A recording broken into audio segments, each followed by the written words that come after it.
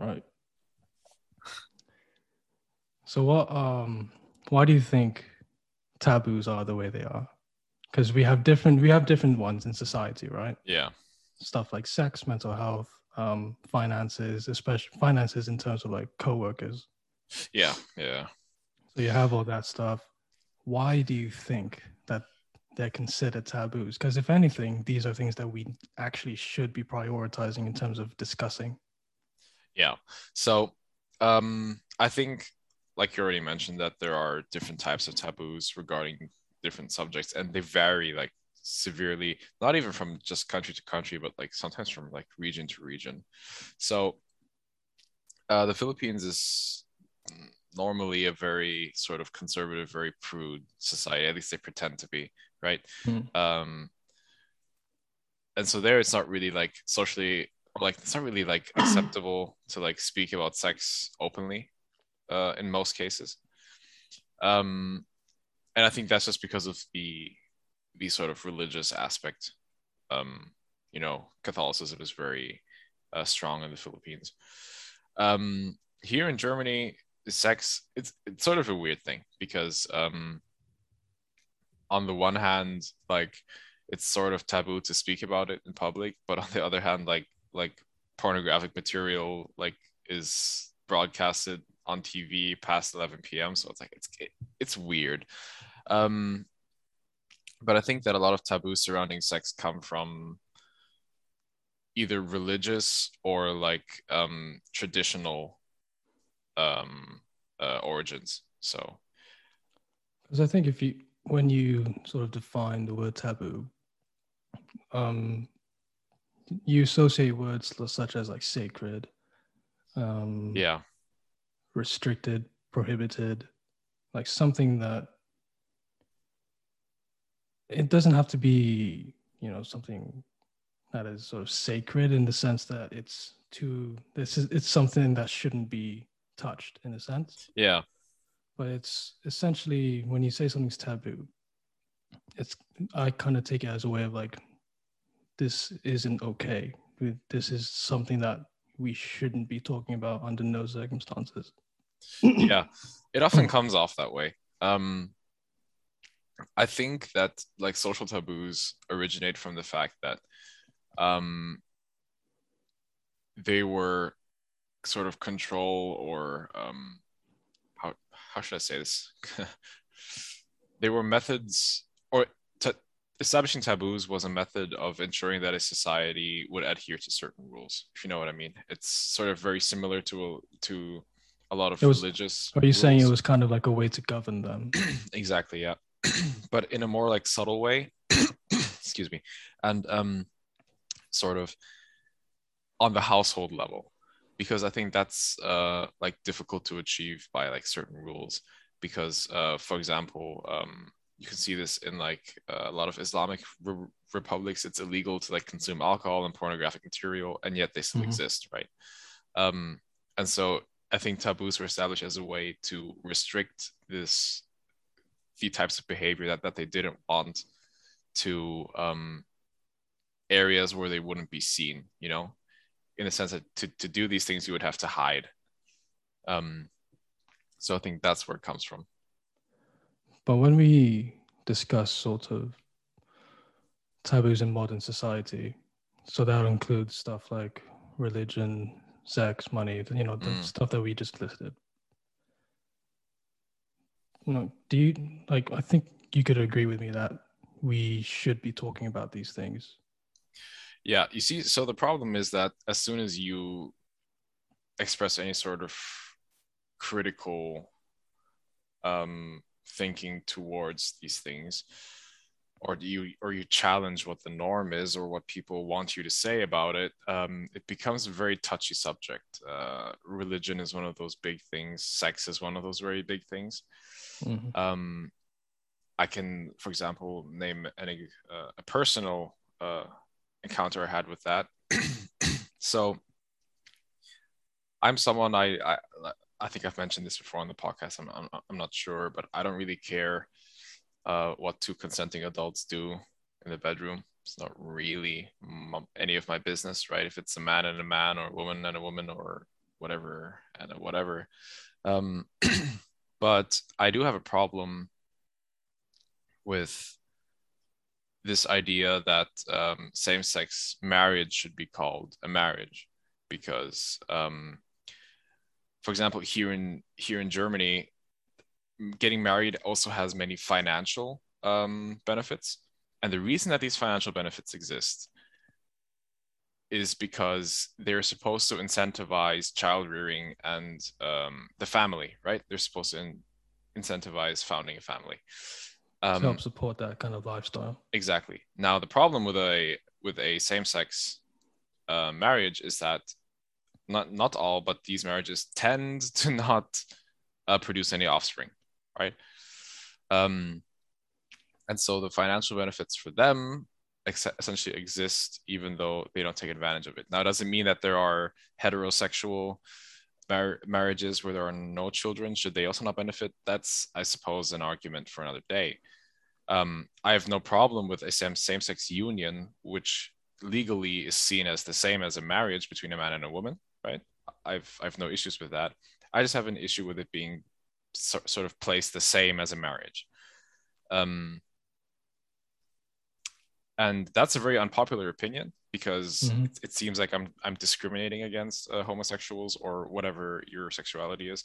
And the truth is that I'm not, because like I said, if two consenting adults choose to do what they want to do in the bedroom, that's fine. And if they want to have a legally accepted union, which puts them on the same level as a married couple, I'm all for that. Okay.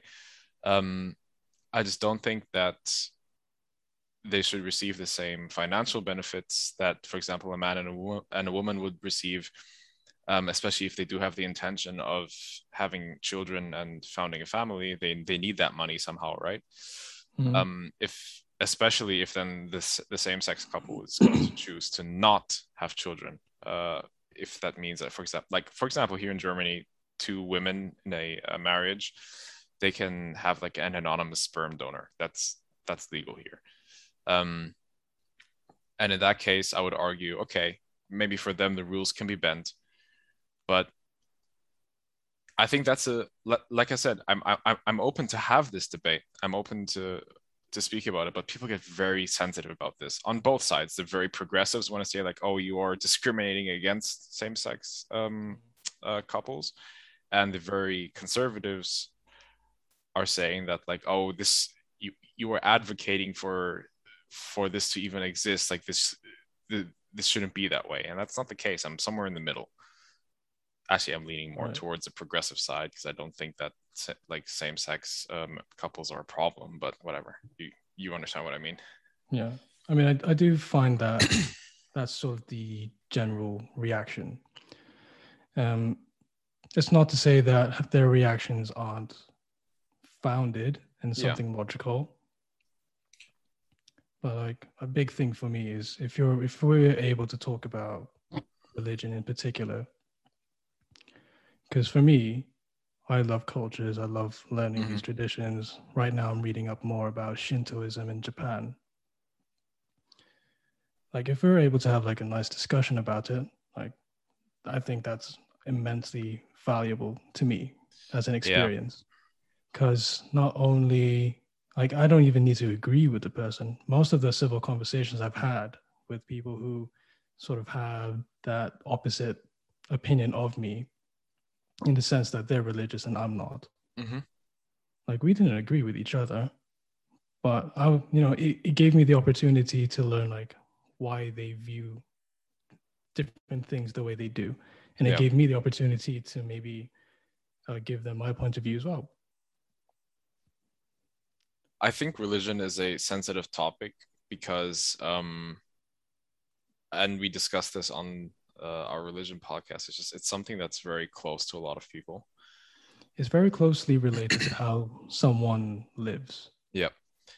And another problem with that is that you're not just attacking like a person's personal beliefs, but you're also like attacking an established system. It's like the same way I find a lot of Americans take offense to any sort of criticisms towards the American lifestyle. because they Right. see it not as an attack on them, but like as an attack on their country. So I think it's a similar thing with religion. Now, what bothers me with religion is that I find, especially anything that has an influence on public life and the way that people live, it Someone's needs, character. yeah, it has to have you you have to have you have to have the ability to openly criticize it and without risking any sort of backlash. And the truth is, a lot of these religious people, they don't make it easy on themselves by reacting the way that they do. Yeah, but I also find that with other people who aren't religious as well. Like I've been a part of conversations and where, I mean, it doesn't happen most of the time. Like, but I've always found that, like, this one time, this guy was an atheist, and he was just trying, like, he was like hell bent on like trying to, and for the lack of a better term, convert this someone who was religious into like telling them and making them like think the way that he did. Yeah. And I was like, mate, I mean, I might agree with you in the sense of like, because at that time I was sort of agnostic slash atheist kind of thing. And it's like, I mean, I might side with you on this one, but like, this is kind of crossing the line. Like, this isn't a discussion anymore. This is you trying to be the top dog. Like, there's no benefit for anyone in this. Yeah, yeah. That's a problem in general, though, and it's the reason why I don't like partake in any sort of activity that's similar to that. I have my opinions, and everyone else is entitled to have their opinions and their beliefs. Oh, I'm yeah, not at the end gonna of the day, it's your own opinion. It's your own exactly, belief. and I'm not gonna try to convince someone else of my own opinions. If they No. if they approach me and say, "Look, I want to know how you see this," I'll gladly have this conversation with them. But I'm never going to like sit down and try to convince them to change because stuff like that it has to come from yourself. Yeah. And it's like, if they're already a good person, like I wouldn't be even talking. I wouldn't be even be Yep. talking to them if I didn't think that they were like a decent person that I could have a conversation with, a Yep. thought-provoking conversation. But And the thing with that is like I find, especially in regards to taboos, they can also be super personal. Like yeah, I think that's another reason why stuff that we consider taboos are taboos. exactly, because I found it varies like very extremely from person to person. Some people have like certain things that they really it's like people tend to call them like pet peeves, right? But in reality, that's kind of a taboo. Like people don't like it when you speak about that or do that to them. Um, the truth for me is that like I think a lot of taboos also originate from a place of like either fear or like not wanting to know about something. I think I kind of disagree with you on that. Okay. Um, Purely in the sense that I think taboos are the way they are, is because so we tell each other as a society that these are the things that we should not be open Yeah. about. And I think it's because if we do, it incites, you know, what you said, fear and misunderstanding Mm-hmm. to whoever you may be talking to, or maybe even yourself. Not necessarily they're taboo because those topics are to be feared. Do you know what I mean? Yeah, yeah, yeah. That's sort of what I meant though. It's like Yeah, I mean, it's it's similar, like but I think, it's like a personal fear towards the topic. yeah. Yeah. And I think if everyone could maybe take a minute, you know, instead of Yeah. acting off their like sort of initial reaction, because I've seen Yep. it before of, and I've been guilty of this as well. And it's not even something that could be considered taboo. It could just be someone's, you know, opinion on something. It could be about me or something that I kind of care about. It could be like a social issue or something. And then they would say something, and initially my reaction would, my emotions would be like, oh, I hate this person. I re- I really need to like tell this person like why what they're saying is wrong. Wrong. Yeah. And it's like I'm more of a passive person, so I'm not going to initially be like grab them by the scruff of their like shirt and be like, hey, this isn't good. Yeah. But I think it helped that I was a passive person. I still am a passive person. That because now that I didn't confront him, now I've sort of sat in that of that feeling and started asking myself, oh, hang on, why am I mad? Like and then you go down that train thought of, That's oh, true. Yeah. that's their opinion. It doesn't change of what you believe in. It doesn't Mm. really change what I do as a person. And so I think that's sort of the root cause in terms of trying whenever someone tries to open up a conversation like that. And that's sort of the cause of why a discussion turns into an argument. Yeah, that's true. For me though, what I find so interesting is, for me personally, when I find that a conversation is going towards a topic which is taboo for me, I do one of two things. I either choose to not partake in it, not because like I don't feel like having the discussion, it's just that like I know it's not going to bring any fruit, if you know what I mean. Mm, Or number two is sort of that I take part in the conversation and then I actively think about why I think this topic is a taboo. right. Because I think that's a really important thing to do now and again. Just Yeah. getting, just It's the getting like, same as like swear words. yeah, if you just get pissed off when someone talks about something that's near and dear to you and you don't even bother to like maybe ask yourself why you're getting so pissed off, to me that doesn't really speak towards having principles or beliefs that are founded on your confidence in believing in them. Because if you really believed in something, or you really thought some certain way about something, even if someone were to quote unquote slander those things, it wouldn't really piss you off. It shouldn't really piss you off, because you're like, well, okay, that's a opinion, but I see it differently, and it's okay that way. And I think it's also very important to sort of say and realize that the way someone else may react in that way, or whenever you Yeah. react in that way, it's not a wrong feeling. It's very well No, no, founded. no, no.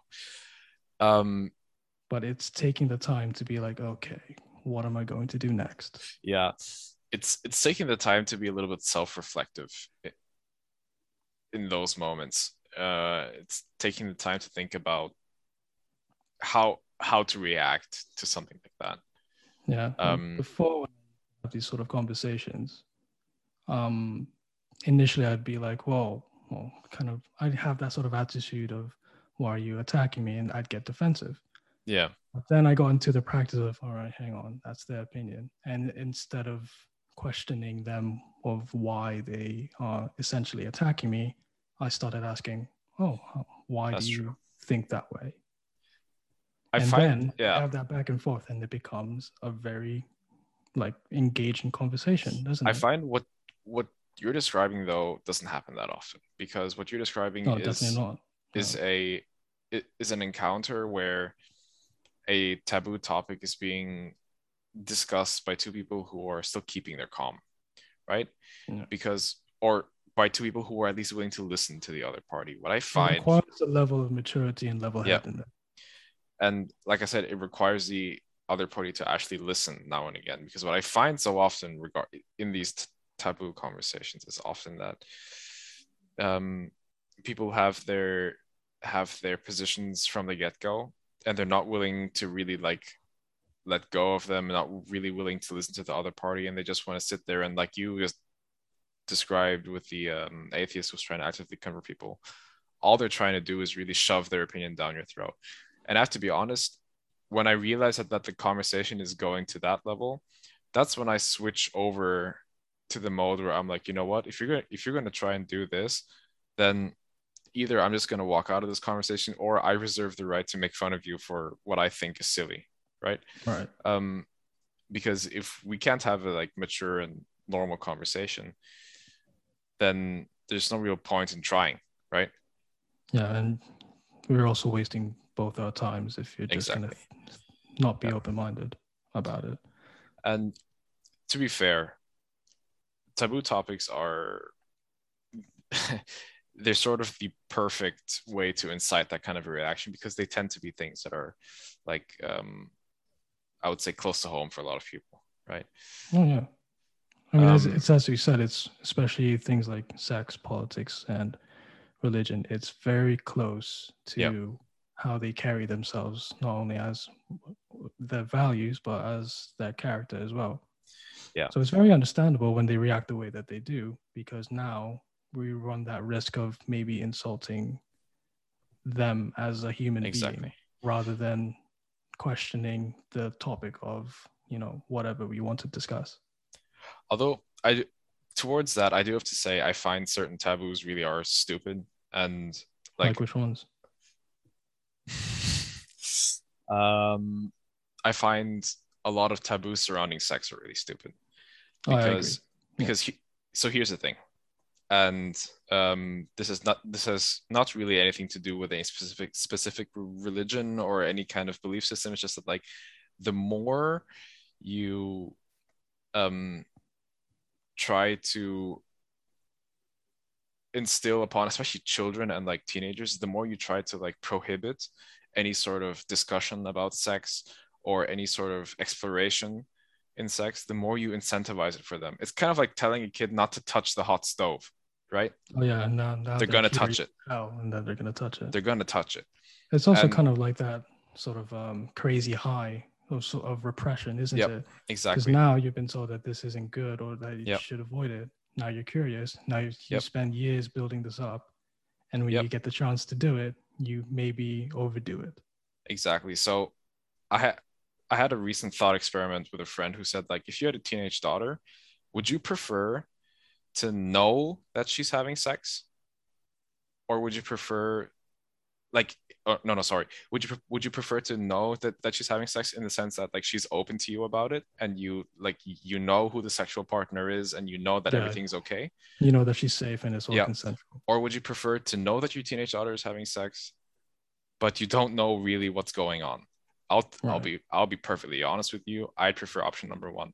And I can already hear it. Everyone's gonna be like, well, I won't have to deal with those options because my teenage daughter won't have sex. I'll tell you something. Let me tell you Next, I'll something. have sex.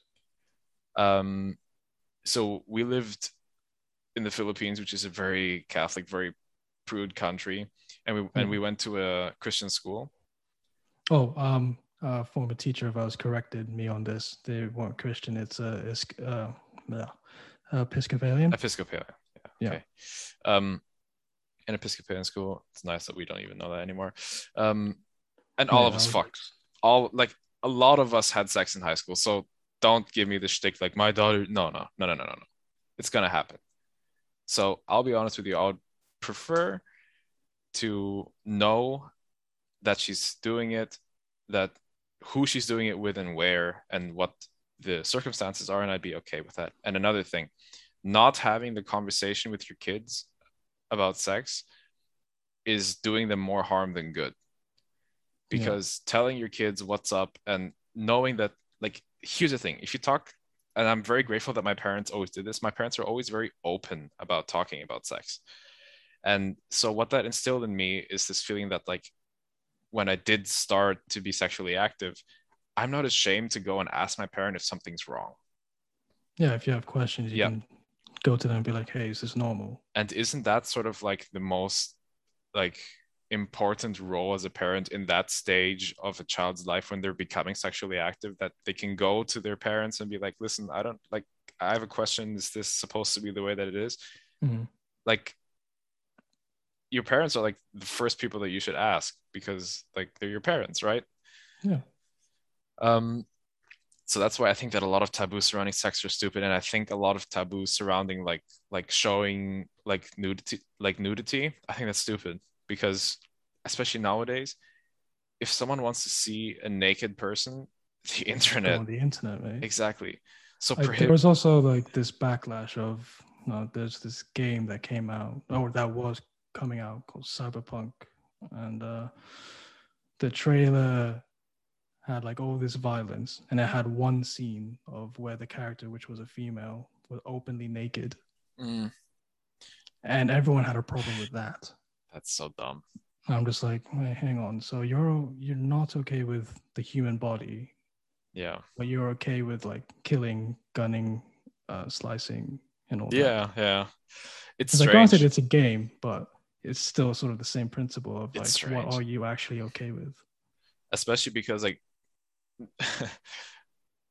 people don't understand this, but there are cultures where like nudity, like, and I'm not speaking about like ancient cultures. If you go to Finland nowadays, perfectly acceptable to be Yeah. naked in a sauna with the opposite sex. There's no shame surrounding that because, right? It's just the way that it is.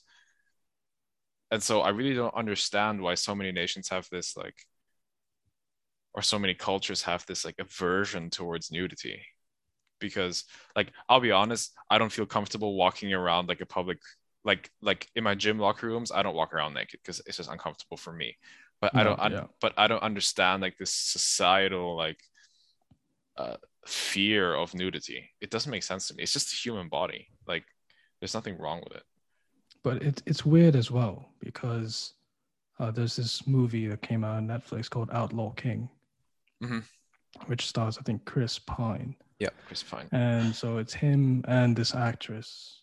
I think it's the actress from the Black Widow movie, the one that plays Black Widow's adopted sister. I haven't watched it yet. All right. So it's that actress. And both of Chris Pine and the actress, they get naked, they get nude in the movie. And everyone had a problem, or they were questioning Chris Pine on the nudity, not the actress.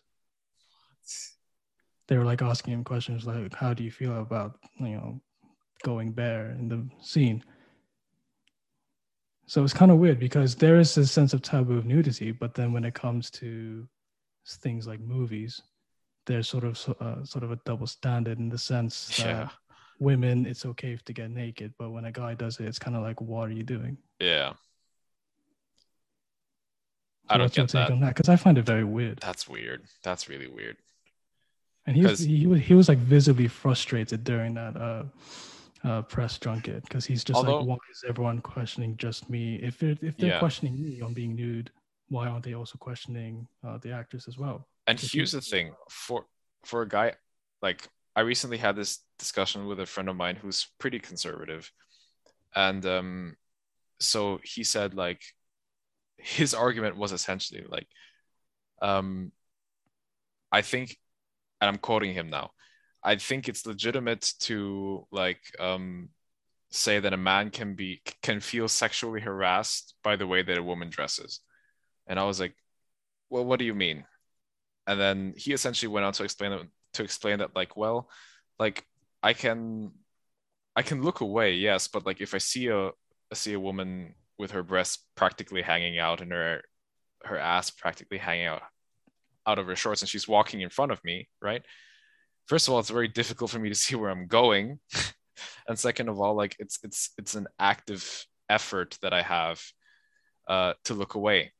And I'm being sexually aroused when I do look, right? And then I said, well, do you think that like it's different if a man is walking around without a shirt and if a woman is walking around without a shirt and without a bra? And he said yes, and this is the part where I agree with him, because the breasts of a woman are sexual organs, so like it's equivalent.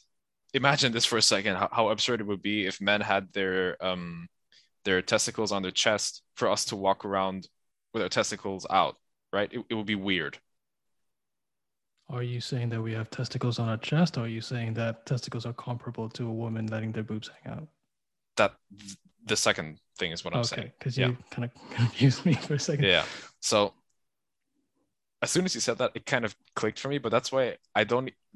So I understand even less why they were getting mad at Chris Pine, because like, to be honest, unless he's showing his genitalia, a man can be basically completely naked and it's not really like considered sexual. No, but that's the thing. I don't think they were getting mad at him, but also in the movie, he does show off his other bits, not just his ass. Okay. I mean, Because my if thing is like, that's the human body, like, and and I also mean, this is look, it's a movie, it's a form of art. yeah, and if we find it acceptable that women show their breasts in movies, it should be acceptable that a man can show his penis in a movie. I see no Yeah. problem with that. Yeah, the reason why I had a problem with that sort of specific situation is because I got the feeling that as a society we kind of expect women to do that. Yeah. Yeah, that's And true. it's like, as a guy, like if I saw more male nudity in films or in TV shows, I'd probably be more comfortable with my own body as well, in a To sense. to be fair, to that effect, I would argue that in movies we sort of see a lot of the naked human body from both sexes to an equal degree. Hmm. You it's very rarely, for example, that you see a close-up of a woman's groin area in a nude Yeah. scene, right? You very often only see the breasts and her And the butt. bum. Yeah. And for a man, you also tend to see them like without a shirt on, and sometimes with their bum, and sometimes maybe the frontal bits, right? So I would even, but then again, for women, it's different because her breasts are like part of her like sexual organs, right? Yeah, it's like an extra sort of thing for women. Exactly. Yeah, but to that effect, I would sort of disagree with you. I think we see a proportionally the same amount. It's just that for men, it's less like sexual if they're walking around without a shirt in a scene. Right. Okay. Yeah. Whereas when it's with women, it's Yeah, mostly during like sexual context. exactly. Yeah, or Okay.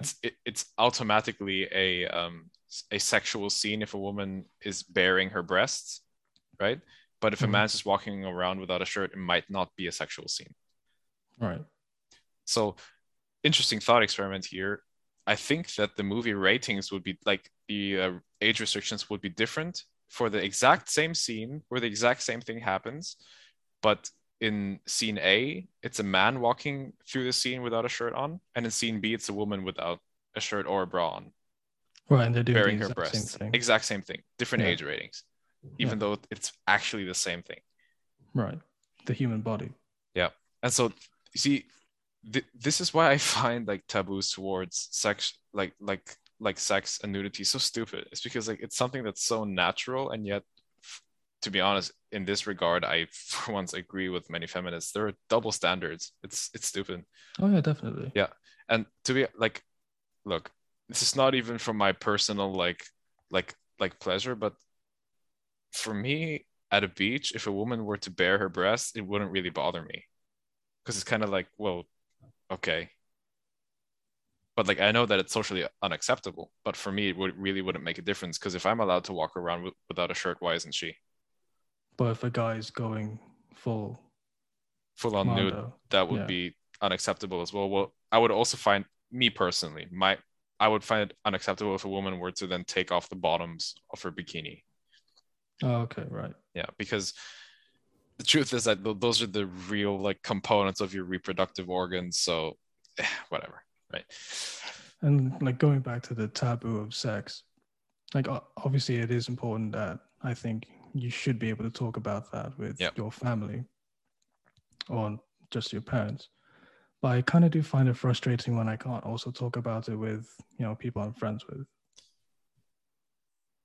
There's actually a really funny German adjective for people like that. It doesn't really translate well into any English word, but it like basically means prude, but like the German word is much more extreme in describing it because it's more like it's not just being prude, it's also being like it's having this aversion towards sex. Yeah, like you're almost, in a sense, you're almost sort of repulsed by it. Yeah, exactly. Which is weird because it's actually something that like I don't want to say every human, but like a majority of humans strive to want, right? And on a primal level, yes, I think so. Yeah. Because on a primal level, I think if we're talking about men alone, we're programmed to like want to have sex with most of the women that we encounter. Yep. It's not us thinking, "Oh, she's beautiful. I want to like be with her. It's more just like, oh wow, Yeah. like So I'm having feelings now. so we've now reached a part of the conversation where I have to bring up the taboo of polygamy. Of course. Uh, polygamy. So having numerous Oh right, yeah. partners. Yeah. So here's the thing. Unfortunately, what you just described is sort of a biological dichotomy. Mhm. So for a female, it's actually not um it's not beneficial to have numerous sexual partners, just biologically, because ideally you want to find one mate that fulfills your needs and the can provide the genes that you want, right? And then just mate with that mate, right? Um, so for females, actually a monogamous situation is actually more beneficial biologically. Now you could argue that the gene pool is bigger in a polygamous situation. The thing is that like you can't always guarantee that you can't always guarantee your safety during the pregnancy, right? As a Right. female. Now, as a male, it's kind of different. It's as a male, it is beneficial if we consider that back then you'd have to pay child support and all this stuff. But it's beneficial for you to actually have sex with as many women as you can to further your genes, right? That's kind of the point of you as a male, is to be the That's like the primal sort of yeah, exactly. That's mission, the if you want to yeah. call it something. Yeah, exactly. Your mission as a male is actually only one thing. It's to make sure that you propagate your genes by producing and taking care of offspring, right? Yeah. Um, but then again, that's like at least in many societies, big taboo, right? It's unacceptable for both men and women to have more than one partner, Yeah, because we unless yeah, okay. unless the man does it and is discreet about it. Then, like, I found this so strange about the culture in the Philippines, how some like wives would essentially just accept the fact that that their husbands had mistresses as long as he didn't like openly bear it. Oh, okay. And I I found get what you're that's saying. like I found it strange that they would make a big deal about it if they know it's happening anyway. Right. This happened in the Philippines. Yeah, yeah, dude. This was so at least in the While we were province. there. Yeah, at least in the province where I lived, it was pretty rampant. Like where men would just like have like a side woman and things Oh would happen. wow. Yeah, Ooh. but then again, it the other way around was unacceptable. It was like the man Oh, would so the woman couldn't have so the husband would multiple if there always were yeah yeah. so the Okay. husband would always make a big deal out of it if he even suspected that the woman had another man. That's weird. Yeah, but then again, I'm not arguing that this should be the way that things are, but just from a primal biological standpoint, it's sort of the sexual dichotomy that does exist in nature. Yeah, so I mean, so we have that sort of primal nature, I guess, that Yeah. you could say. Now, in the context of our modern society, Mm. where numbers isn't a problem, Yeah. where it's more important to have your own career, which is why less people are probably getting married, Yeah. especially Well, since women are now relatively recently, I would say maybe, are now just getting the opportunities and are now being able to focus on their career. Like, what do you think that does now with that sort of dynamic that we could say that we had naturally before on a primal level to now? yeah. Because as a guy, I don't really feel the need to sleep with, I mean, I do have that primal like thing of like, yeah, I would have sex with her, but I don't So, feel the need to do that. yeah. So here's And the thing. as well as I don't really want kids and I don't feel the need to have kids. So when you see a hot woman, at least I would argue for most guys, it's this way your primal sort of reaction is like, oh, it would be really nice to have sex with her, right? Mm-hmm. But that's sort of a fleeting feeling, and then it sort of goes over into this feeling of like, oh, that's nah, either it's inappropriate or it's unacceptable. Like Do you this, think that's because of the social like yeah, climate that we're in now? We're sort of conditioned to be like, hang on, yeah, that's not the way that we should be acting now. exactly. So Right. like similar situation. Honestly, I would argue that when men and women are in the same workplace, right? If a woman is like just normally attractive, her male coworkers will see her and will at least once have like that fleeting thought of having sex with her, right? It's Mm-hmm. unfortunately a bitter truth. But in only the very rarest of cases does it actually happen where it's consensual. I know that there are cases of like rape in the workplace. I don't want to diminish Or that. like harassment as well. Yeah, exactly. That was more of a problem in the recent years rather than Yeah, now, I think. exactly. So that does happen, but like obviously like a majority of your male coworkers are going to have like this fleeting thought of like, oh, it would be nice to have sex with her. But it doesn't happen in most cases because we adhere to certain social norms, and at least for me it's inappropriate, especially in the workplace, to have sex with Mm-hmm. your coworker. Right. In regards to what you just asked, I think that's a good way to explain it. There are sort of, you have your primal instincts, and then you have instincts that are instilled upon you by your society. Um, And the times that you're in. yeah, exactly. Because this For could all change in the near future as well. Oh, definitely. For example, from a primal biological standpoint, it makes zero sense to put yourself into harm's way to save the life of a complete stranger, someone that you don't know. Yeah, because now you're risking your life Exactly, it for makes no sense. essentially But something that, let's say you're walking through the city and you see um someone being beat up by two guys. Maybe you won't like get in there and like physically stop it, but you'll call the police, right? You'll help.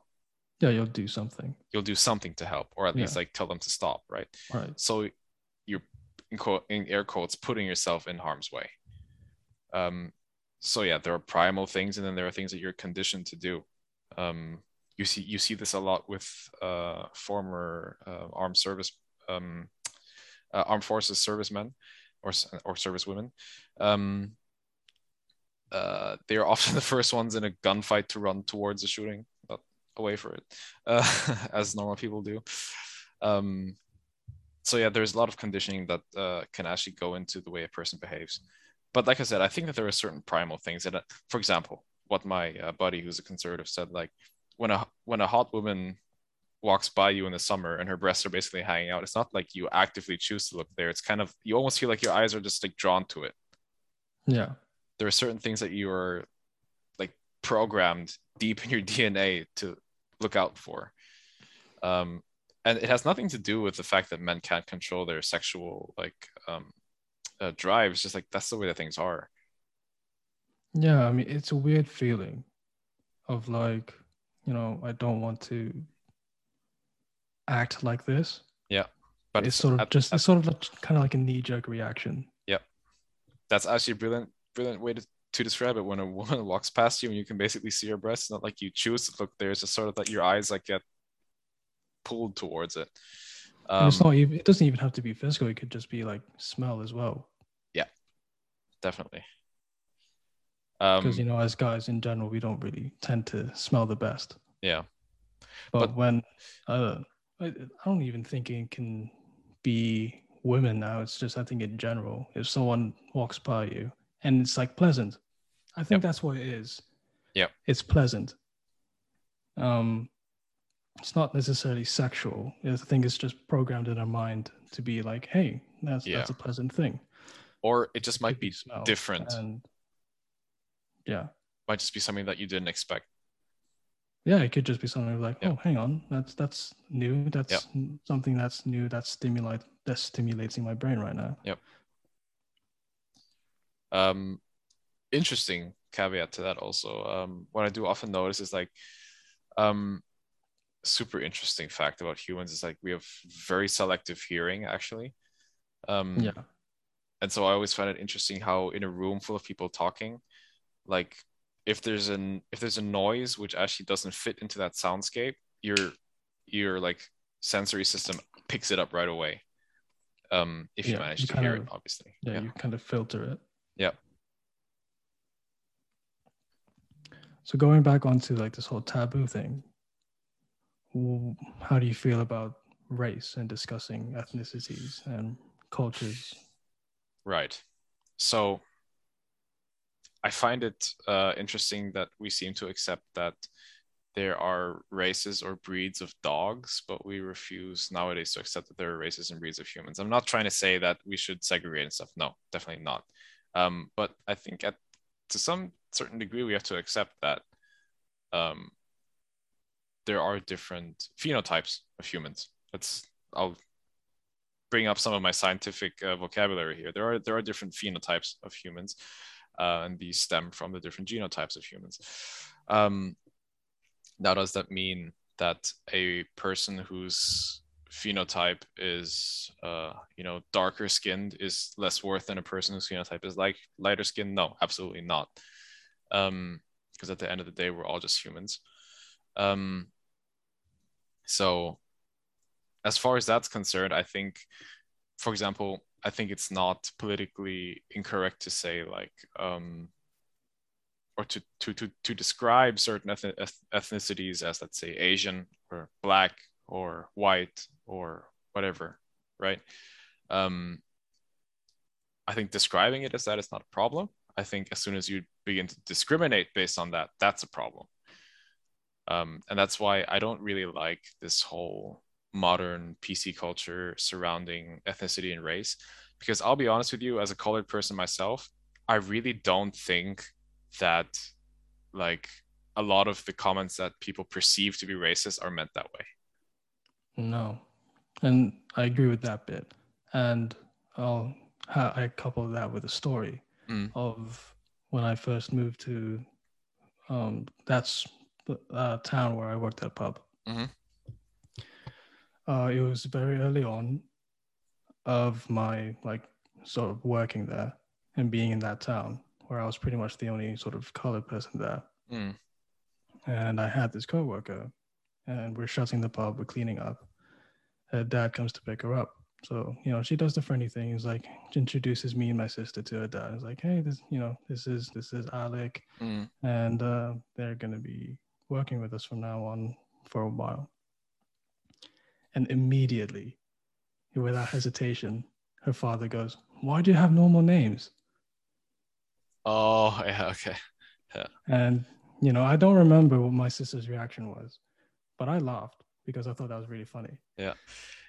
But to my be honest, colleague was like embarrassed. She was like, oh my God, come on, Dad, why are you saying he that? didn't Now mean they're it gonna that think way. that you're racist. Yeah, exactly. He didn't mean it that way. Yeah. And I think that's why these taboos topics are the way they are in terms of like taboos, because people initially take it the wrong way. Yeah, people are just too sensitive about some shit like that. I mean, in their defense, some people could sort of initiate that discussion in not so good ways. Yeah.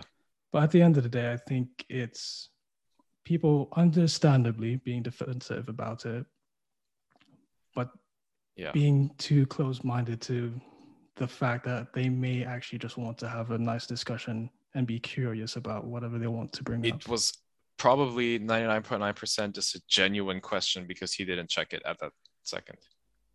No, and I also bring it to the small town sort of kind of ignorant kind of thing. Yeah.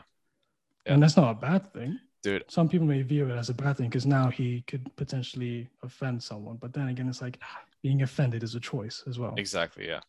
Dude, how many times in my life do you think I've heard the phrase like my name doesn't fit to my appearance? So fucking often. I was telling when I was telling a couple of friends that we were doing this podcast, I showed them the artwork. Oh wait, no, I told them like I was doing this with a mate of mine who's called Lewis, and we went to high school together. And he was like, oh, another Filipino? Like, no, he's half German. He's like, oh, what's his last name? Shevzik. It's a Polish last name. That's Polish. And I'm like, yeah. Man, I don't know what to tell you. Like, he's half German. He has a fucking Polish name. But it does kind of get mixed up with all those sort of ignorant kind of things, doesn't it? Exactly, yeah. And there's nothing to get mad at as well. It's just the way that they are. Yeah. And it's not like they're being intentionally hateful. And the people who are intentionally hateful, to be honest, this is the sad truth for all of you racists and like um how should I say this? Race People who theorists out, discriminate. yeah, or like race theorists out there. Sooner or later, most people are going to look like me and you with different varying shades of darker and lighter, and that pertains to skin, eye, and hair color. Because the truth is, now that people more than ever have started to like travel to different countries and inevitably have sex with each other and produce offspring, people are going to more likely end up looking like you and I. Right. Because and a lot of biologists are of this opinion. It's not to say that I'm trying to say that like the white people are gonna be extinct. No, it's just that like it's gonna be varying degrees of this. Yeah. um It's just going to be a mixture, isn't it? yeah, and truth is like, okay, people are always going to look a little different, but at some point the differences are going to become like let's say that now the differences can be compared to a scale from 1 to 10, and at some point they're going to be on a scale from like 4 to 7. Yeah. So the differences are going to shrink. It's just going to get mixed. Yeah. And I'm sure to this point, we are already mixed. Dude. Like to the point where Yeah. the fraction would be just inexplicable. Like, don't even try. Yep, exactly. I'm sure But if you and I even the were way, to take these like ancestry DNA tests, some wacky shit would come out. oh, yeah, Yeah. probably find out that I'm from China Yeah. or some weird, surprising thing like that. But even if we take it as like what we do know now, so like for sure that you're most likely a half German, half Filipino. That's because your parents were fully one or the Yep, other. exactly. That's how I view myself, as a half British, half Filipino. Yep.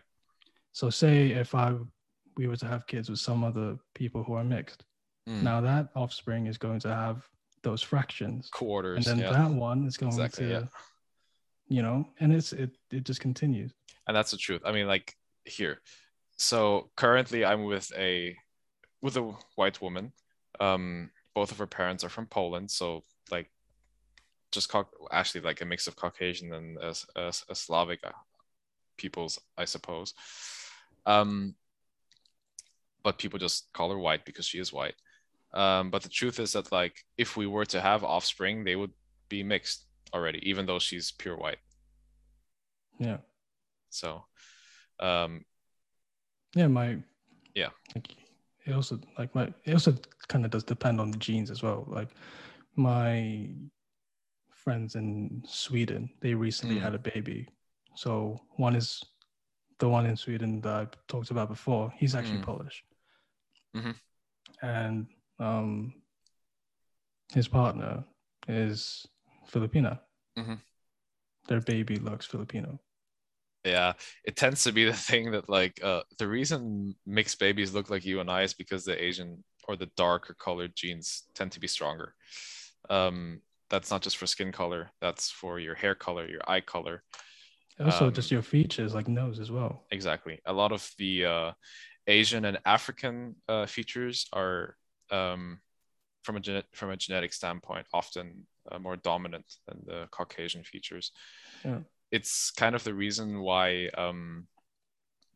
having, for example, one African parent and one Caucasian parent usually yields also like I speak of it as if it's like kind of a chemical process, whatever, but they usually have offspring that are somewhere in between. It's like a mix, but the features tend to be more focused from the African side of the genes, with sort of here and there like signs of the Caucasian ancestry. And that's again, a lot of like white supremacists and racists and race theorists don't like to hear this, but that's unfortunately the truth. If we were to mix the entire population of the world, so like have like this and some kind of an enforced system, right? Unfortunately, certain phenotypes wouldn't go like completely extinct, but they would become extreme minorities. For example, blonde hair, blue eyes would rapidly almost disappear because these are recessive traits. It's a mutation. Yeah. It's not genetically sort of normal. Exactly. The only way actually to get a blonde-haired and blue-eyed baby is if either you your mix your genes are a mix of dominant and recessive, or both of your parents have recessive genes. Right. The thing is, I view like the topic of race and ethnicity as something that's been more open to talk about. Same with how the discussion of how we interact as human beings, Yeah. particularly towards male and female. But there is still sort of a stigma behind it. What do you think that is? In regards to race and ethnicity. Yeah, like just having a normal conversation of like, oh, hang on, like where are you from? Or like, So yeah, I yeah, found that, black or white people do this. Like, do you have yeah. any So maybe insight towards that? Like, that's a perfectly like yeah, comfortable question, I think. same. So as a mixed person myself, I can say that there certainly are, and this is again like country dependent, but there are things that like white people do, and then there are things that like colored people do, right? Oh, Um, yeah. and I am a big fan of the saying that like stereotypes don't exist for no reason, right? Yeah. Um, and people don't want to hear this, but like it's just sort of the truth. We Asians, we tend to cook 3 times a day, right? Whereas a white And, household might only and, cook once a day. and like rice is life. Yeah, exactly. And like the kinds of foods we cook tend to be more like pungent or like fragrant. Mm. So for example, it's like always an issue if in like a condominium, like the some white tenants might say like, oh, it's annoying to have Asian or like African neighbors because the food Because it's that they very cook rich is in flavors, and now exactly, yeah, the smell is very strong. exactly, yeah. And then conversely, the Asian and the African people say, well, the food that white people eat is just bland.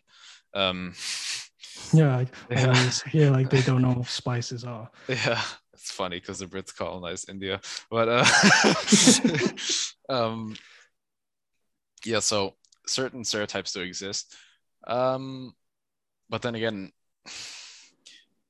I think to be honest, that a lot of the modern controversy surrounding certain topics don't actually come from, let's say, white people actually discriminating against black or colored people.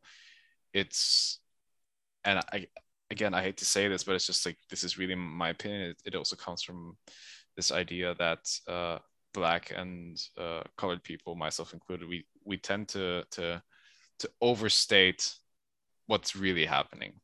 Right now, I understand that in America, the African American community is very much discriminated against in certain things, right? But not everything that, for example, the um, Black Lives Matter, sorry, movement propagates is true.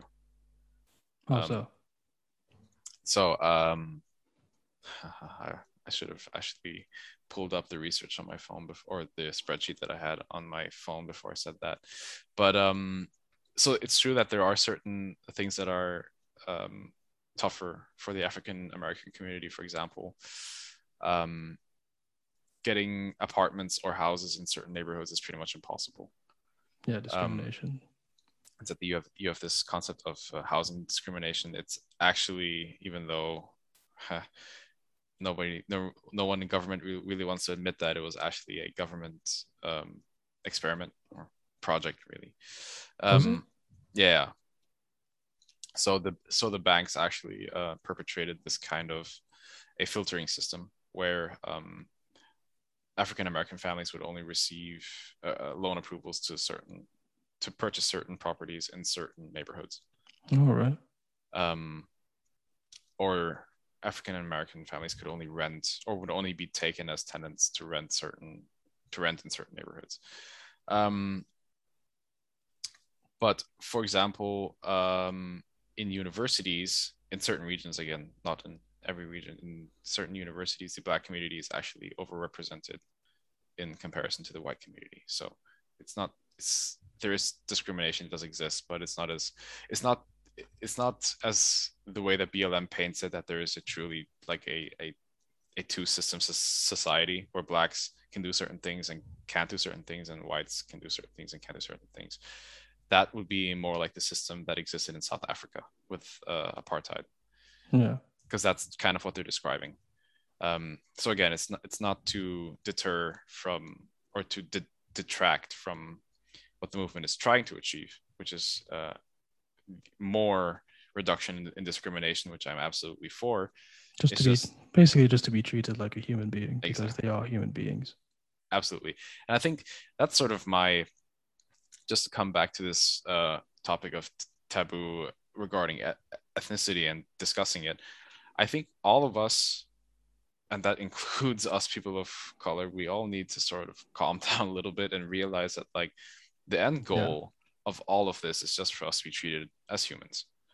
And the way that we do that is not by rioting and looting in the city and destroying businesses. The way that we do that is we have civil discourse over it, and we treat others the way that we want to be treated. That's how you get shit done. But some would also argue that if you do things that way, things will not get done. Yeah, so here's the thing.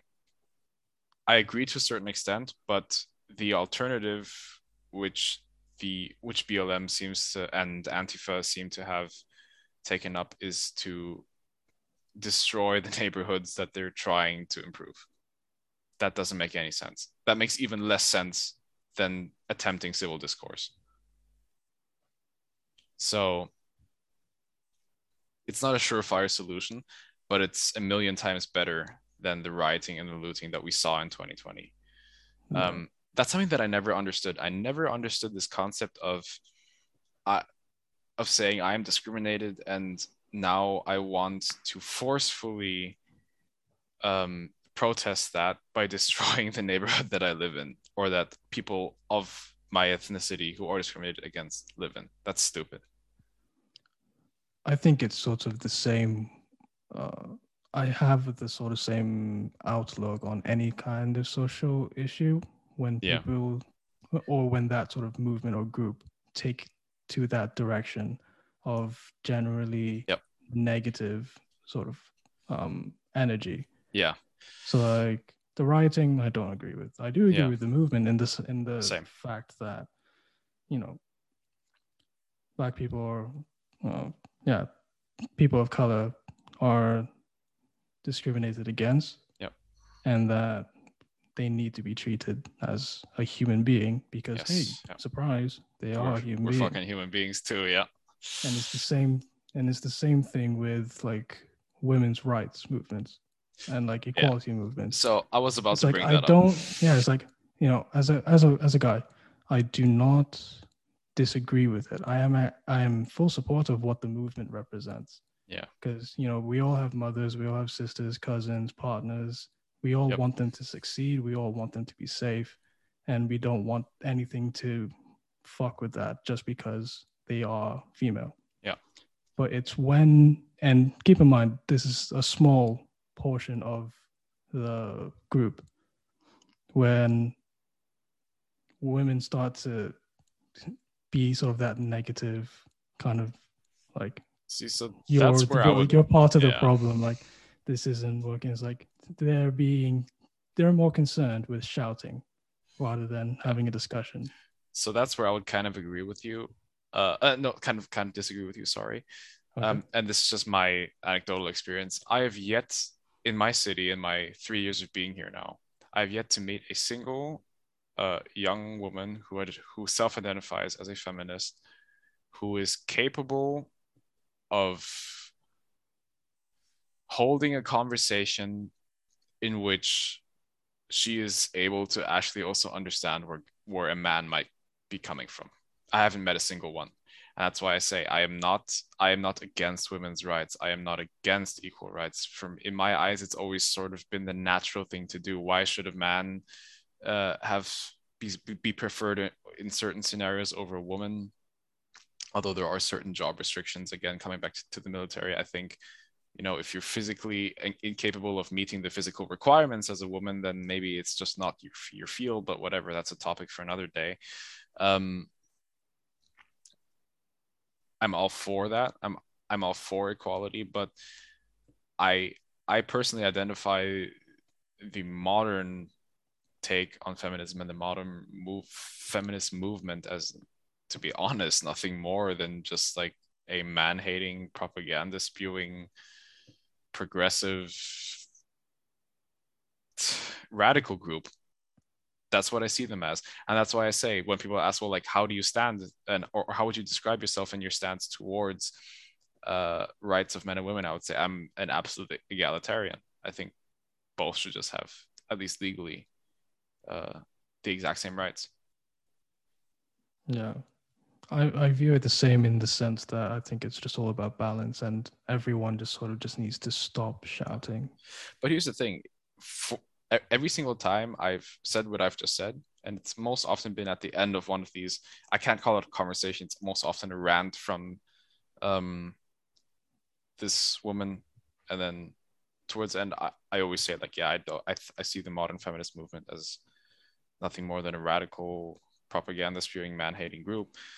That's a very taboo thing to say, especially apparently where I'm living, because it's just unacceptable to say that you don't agree with feminism. And it's also unacceptable for me, for example, to say that I don't identify as a feminist, because I don't identify myself with that group. Because that would also be comparable to talking with someone who's religious and saying that what they believe in is, I wouldn't say bullshit, but you give your reasons as to why you don't. Yep. Do you know what I mean? Like, it's not that you're saying that what their thing is doesn't matter. Exactly. It's Yeah. just, this is my experience with it.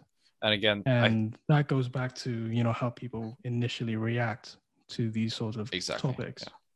And again, I failed to have a discussion regarding religion in my life where I have criticized the the faith and not the institution. I think that's never happened. I've never criticized the faith of, like, the spiritual faith of that religion as opposed to the institution. I've always only severely criticized the institution. Right. It's never been about the teachings or Yeah, the lore of it. It's always been about how, maybe, how do I put this? How the groups may use it to govern. absolutely. Yeah. And I think, to be honest, I can't say it any clearer than the way I said it on our religion podcast. Think and believe whatever you want to think and believe, as long as you don't harm anyone else. I don't care. But Yeah. as soon as the institution that is attached to your faith begins oppressing people, which, let's be honest, institutionalized Islam does this, the institutions within Christianity do this. Um, in Judaism, it's hard to make a point, especially as a German, that they oppress people, because, to be honest, most of the time they are the oppressed, which is true. And that's what I criticize. I criticize the institutions because they begin to oppress other people. Yeah. And you can sort of compare that with, like, the women's rights kind of thing. Yep. Because we're not saying that yeah. they're wrong, Yeah. but the way that they're going about it isn't helping it. No.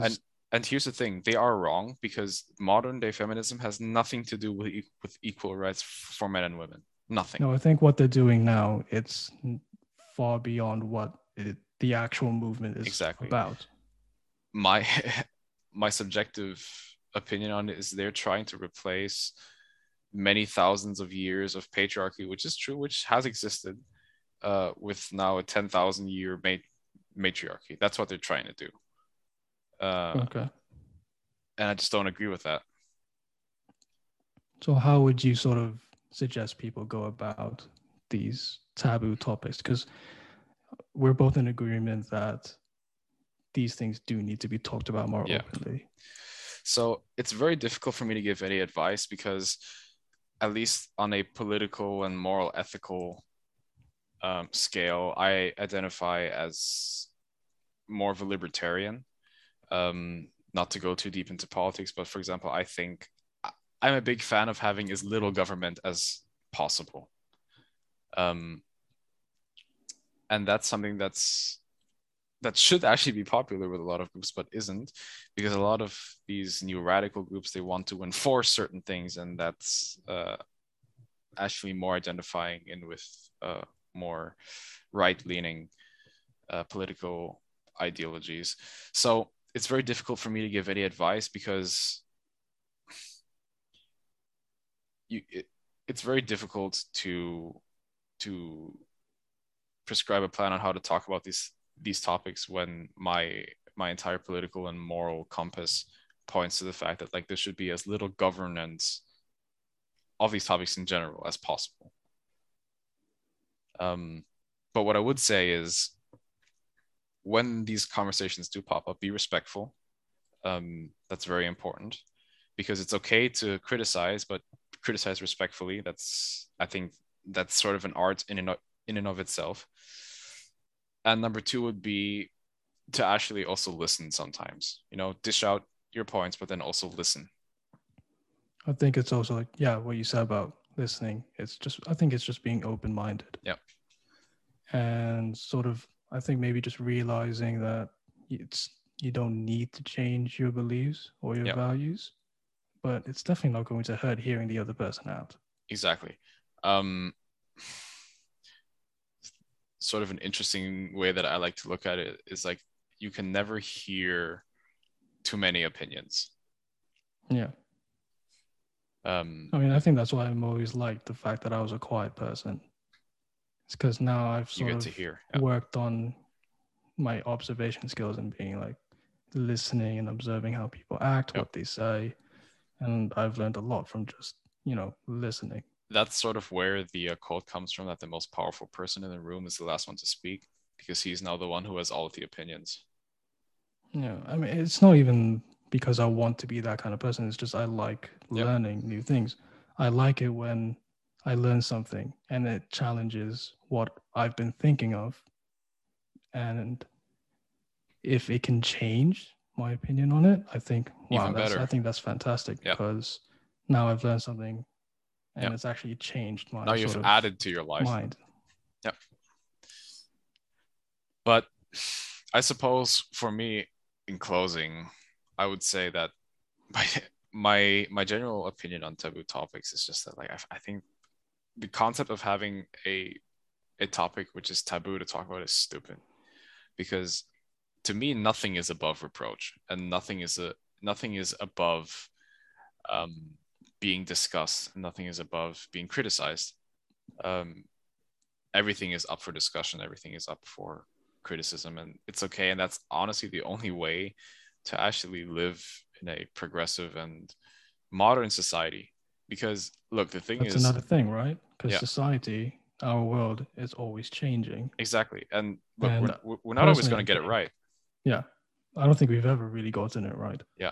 And as we change as a society, in my opinion, I think if we can't have these talks openly about these topics, like how are we going to coexist in the future?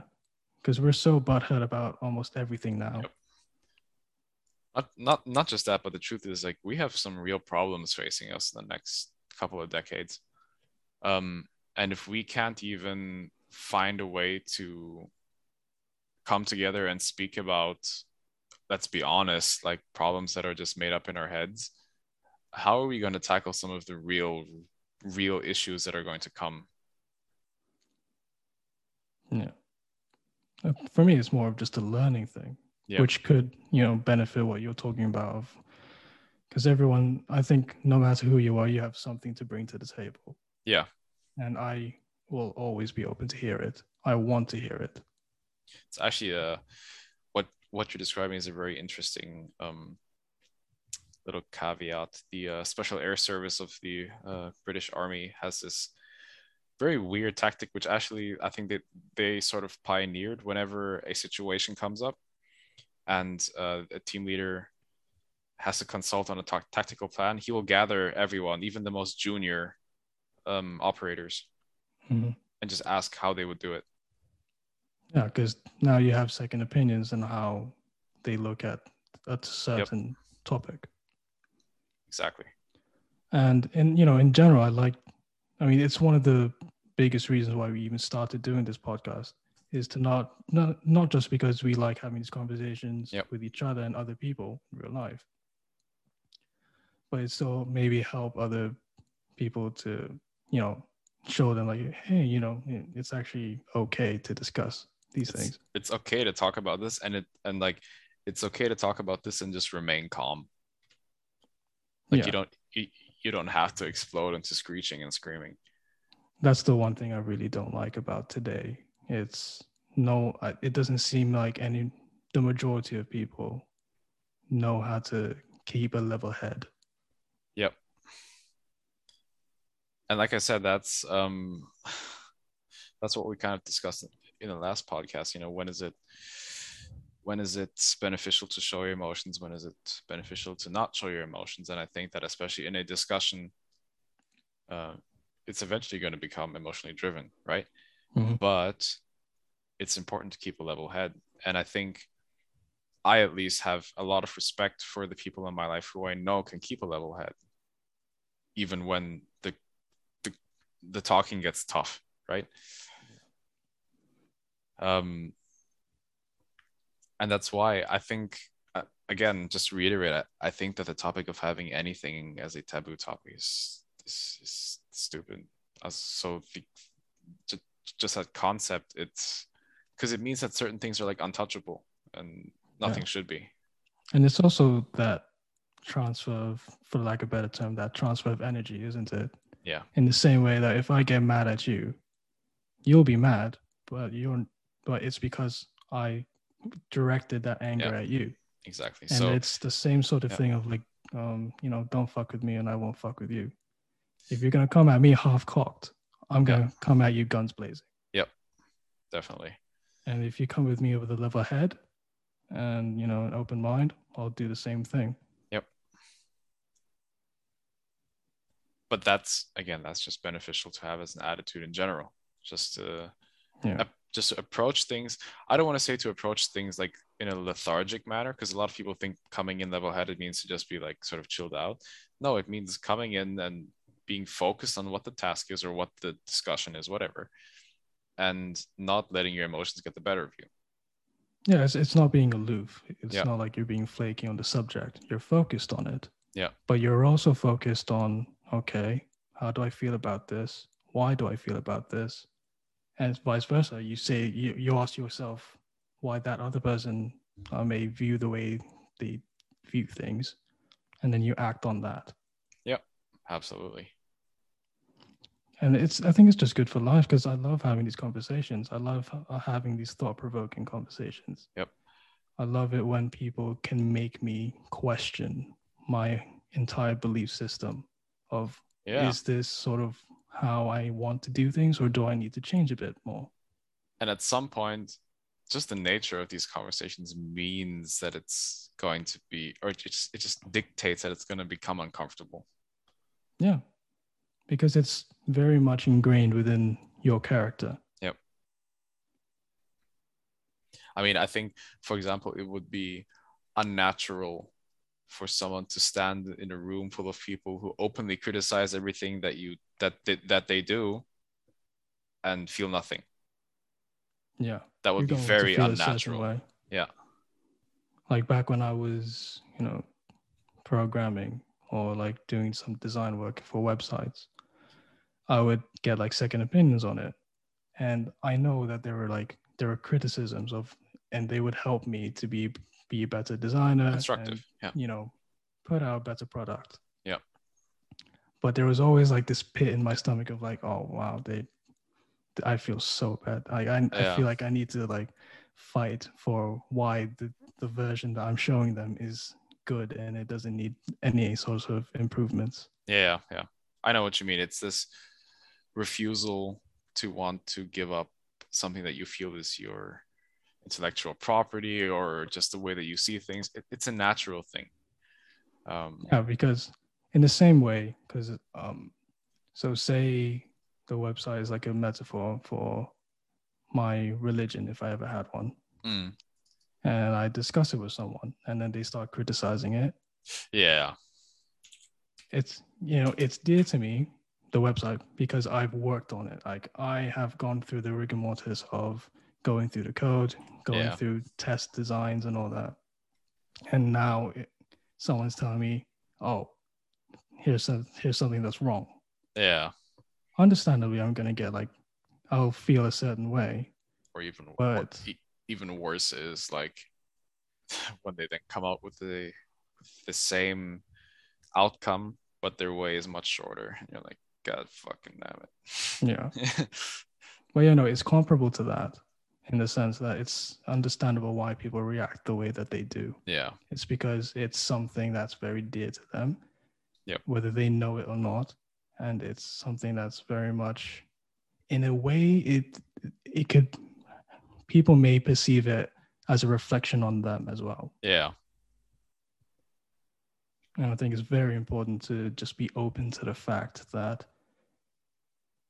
even if it does seem like someone is attacking, their intentions aren't that way. Yeah. Obviously, it's obvious when someone is attacking, but being able to recognize when someone isn't and be like, okay, this guy wants to have a nice conversation. I mean, the truth is that constructive criticism is still criticism. So it's difficult to but then again, it's another viewpoint, isn't it? And it's necessary. It's necessary for betterment. Like when I have a discussion about meditation and yoga, and people sort of give me that energy or feedback of, oh, I feel like that's more of like a hippie kind of thing. I do feel a certain way, but I also understand why they feel that way as well. Yeah, there's a certain connotation with it. So I do have to take a second to be like, no, don't get mad. Yeah. And at the end of the day, these conversations about these topics that modern societies may deem as taboo, I think we need to be able to open up about them more. It may not be towards everyone. I definitely don't think we should do that. But maybe just with people you trust and maybe others that, you can kind of get a sense of who they are, even if you haven't met them. Well, yeah, I agree. And just being open-minded and level-headed. Yeah. I think those are the two biggest things that we can take away from this. It's just like it's important to be open-minded and for as long as possible maintain a level head. Yeah. I mean, obviously there are things that you probably shouldn't tell, regardless of who you're talking to. But, I think we're all smart enough to realize what to tell and what not to tell. Yeah. I mean, there's politically incorrect and then there's politically incorrect. Like it's also just me. It could also just be personal stuff that maybe you probably shouldn't be sharing that. Yeah. There's asking or there's saying stuff and then there's being a jackass. Yeah. And at the end of the day, it's just conversations, open conversations, learning from each other. And good vibes, pretty much. Yep. Right. I think we're going to end it today for that. All right. Bye, everyone.